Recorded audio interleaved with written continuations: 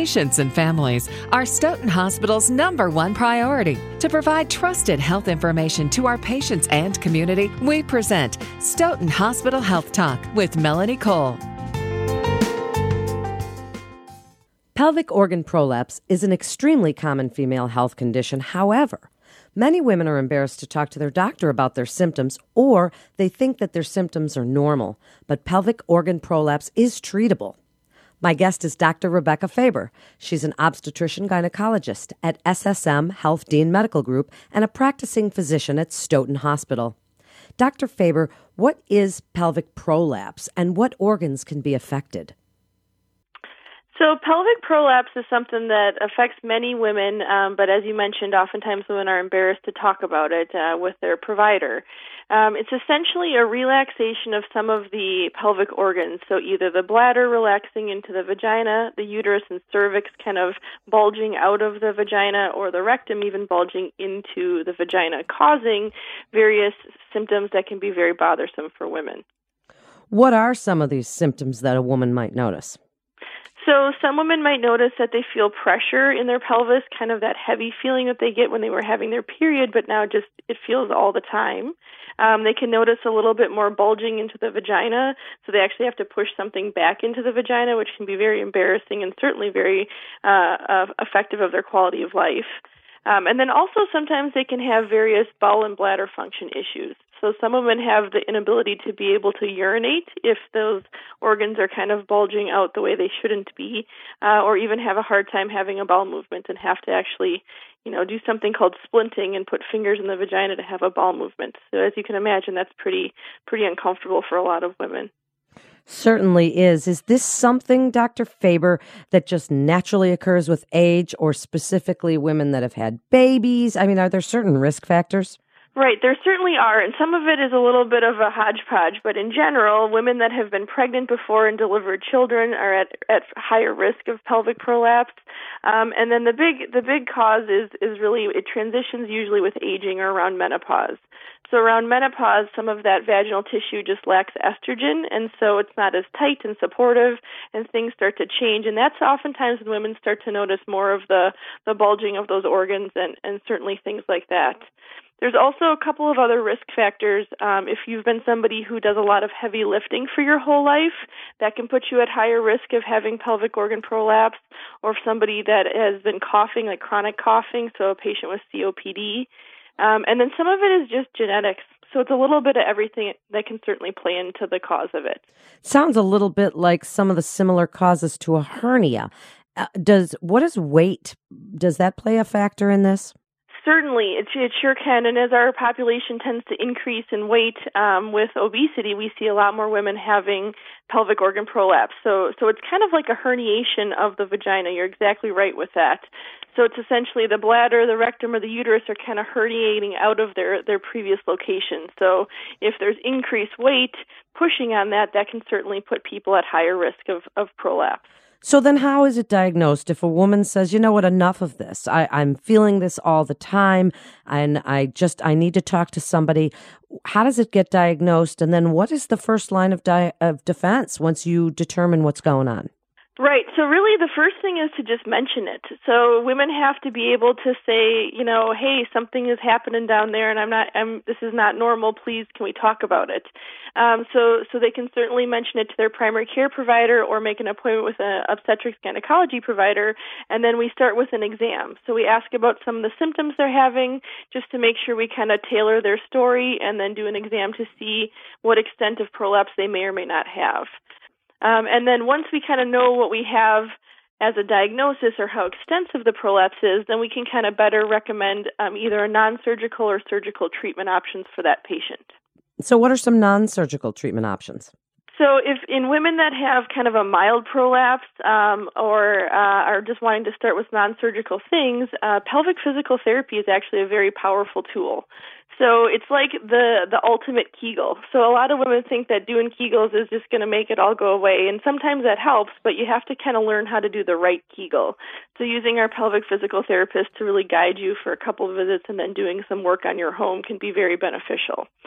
And then there's something called a pessary. So pessaries are these little pieces of silicone, and they come in many different shapes and sizes, and they sound kind of crazy, but really what you do is we place them in the vagina, and it's something that patients can use on their own, so it gives them a little bit of freedom to not have to be coming into the office all the time. And they place it in the vagina, and it kind of lifts everything back up and holds it where it belongs, so that women don't have those same symptoms of bulging or urinary problems. And they work beautifully for certain people. Well, sure. And as you said, pelvic physical therapy, it's a pretty new field, but it definitely is making a difference for women, as are these pessaries. If this doesn't seem to work for someone, then they have to consider surgical treatments. If it's really affecting their quality of life, then what do you tell them? What questions should they be asking about surgical procedures? Right. So that's a great time to kind of really establish a good relationship or rapport with your OBGYN doctor, because we often do those surgeries, and that's something that I certainly do. So we talk about, are you the right candidate for surgery? And, patients that have really significant prolapse that pelvic physical therapy just isn't going to get to, or people that are younger and are still sexually active. Sometimes the surgery approach is a nice option because it's something that can essentially fix the problem without having to maintain on a daily basis with a pessary. So that's something that's kind of an individualized decision and a discussion that I would have with a patient. And what would you like patients to ask about what life is like afterwards? And, people have heard of various slings and things and meshes, and they're not really sure because you hear about some of this stuff in the media, Dr. Faber, and that's where the women go, ooh, I'm a little scared of that. What do you tell them? What do you want them asking? Right. So that's a great point. So I think it's sometimes made it a little bit tricky that women don't even want to talk about it because they're just nervous about some of those scary things or things they hear in the media. So most of the pelvic prolapse repair surgeries we do not involve mesh. So it's kind of a non-issue, especially when we do the first repair, and we hope that to be the only repair. Most often that surgery involves a hysterectomy, so removing the uterus and the cervix through the vagina so they don't have any incisions anywhere else. And then kind of doing a resuspension of the top of the vagina so that everything goes back where it belongs. And we use patient's own tissue to be able to do that so that we don't have to use mesh. So there's really not any risk of that mesh concern that is talked about. That's really not something that's being used anymore, or very rarely, I should say. And then to answer your question about the slings are something that are a piece of mesh, but they're a very small piece of mesh, and they've been really well studied. So in the right patient, it can be certainly a good and safe choice. It's just a conversation to have with your OBGYN provider to figure out if that's the right case for you. But again, most of the surgeries don't involve any of those things that we see on television or in media that are scary sounding. I'm so glad you cleared that up for us, Dr. Faber. And should women be taking into account, obviously, when you mention things like hysterectomy, their childbearing plans? Is this something you definitely wait till you're done having children? And then after the fact and after these surgeries, does that make you less susceptible to incontinence and things that women then come up with as a result of pelvic floor disorders to begin with? Right. So certainly, depending on if you're done with childbearing or not, that certainly kind of tailors which treatment option we would choose. So when I have somebody who comes into my office who maybe still has prolapse after a couple of deliveries but is still planning to have more babies, then we go the route of pelvic physical therapy for sure, and maybe think about a pessary and do some things to kind of just get her quality of life better until she's done with childbearing, and then we start to talk more about surgical options. Whereas somebody who comes in and it says to me, I'm done having children, I'm ready for surgery, I'm ready to just fix this problem, they would be a better candidate for surgery. And then, there's certainly a lot of information out there about urinary incontinence, and that is a kind of a complicated topic. And there's lots of different types of incontinence. So some women have incontinence when they cough, sneeze, move around. That's called stress incontinence, and that's the most common form. And that's something that certainly is more common after you've had babies. And usually women that have significant prolapse actually don't have stress incontinence because everything's kind of shifted and changed angles. However, after we put everything back where it belongs, sometimes that stress incontinence can kind of rear its ugly head. And so that's certainly a conversation I have with every patient before I proceed with surgery to talk about options to prevent that and what their risk factors are for that. But some types of incontinence, like urge incontinence, where you feel like you gotta go, don't make it to the bathroom on time, some of those sorts of things can actually improve after a surgical procedure or even reduction of the prolapse with a pessary. So that's where really tailoring your care with a OBGYN provider really can get you the best results.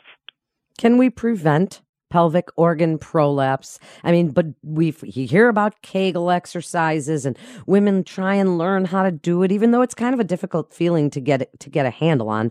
And we try and do these things. Does that help at all? Are there any other lifestyle factors that you would like to recommend that we should do? Yeah, good question. So some of it is out of our hands because there's a genetic piece to it, and that's just you can't change your genes. However, certainly, keeping a strong, healthy pelvic floor, keeping your core strong, staying active that way can help prevent. And then I'd say really the kind of big two are, keeping a healthy weight, in terms of preventing obesity, and then also really just healthy things. So women that smoke or women that have diabetes or things that are uncontrolled are at much higher risk of having kind of worsening issues if they have prolapse. So just staying healthy and active is probably the best prevention method. Thank you so much, Dr. Faber, for sharing your expertise on this such important topic for women to hear, because it is embarrassing, as we said. It can be, but it shouldn't be. And as women, we have to be our own best health advocates and really reach out to our doctors if we're experiencing any of the symptoms that Dr. Faber has discussed with us today. Thank you so much for being with us today. You're listening to Stoughton Hospital Health Talk. And for more information, you can go to stoughtonhospital.com. That's stoughtonhospital.com. This is Melanie Cole. Thanks so much for tuning in.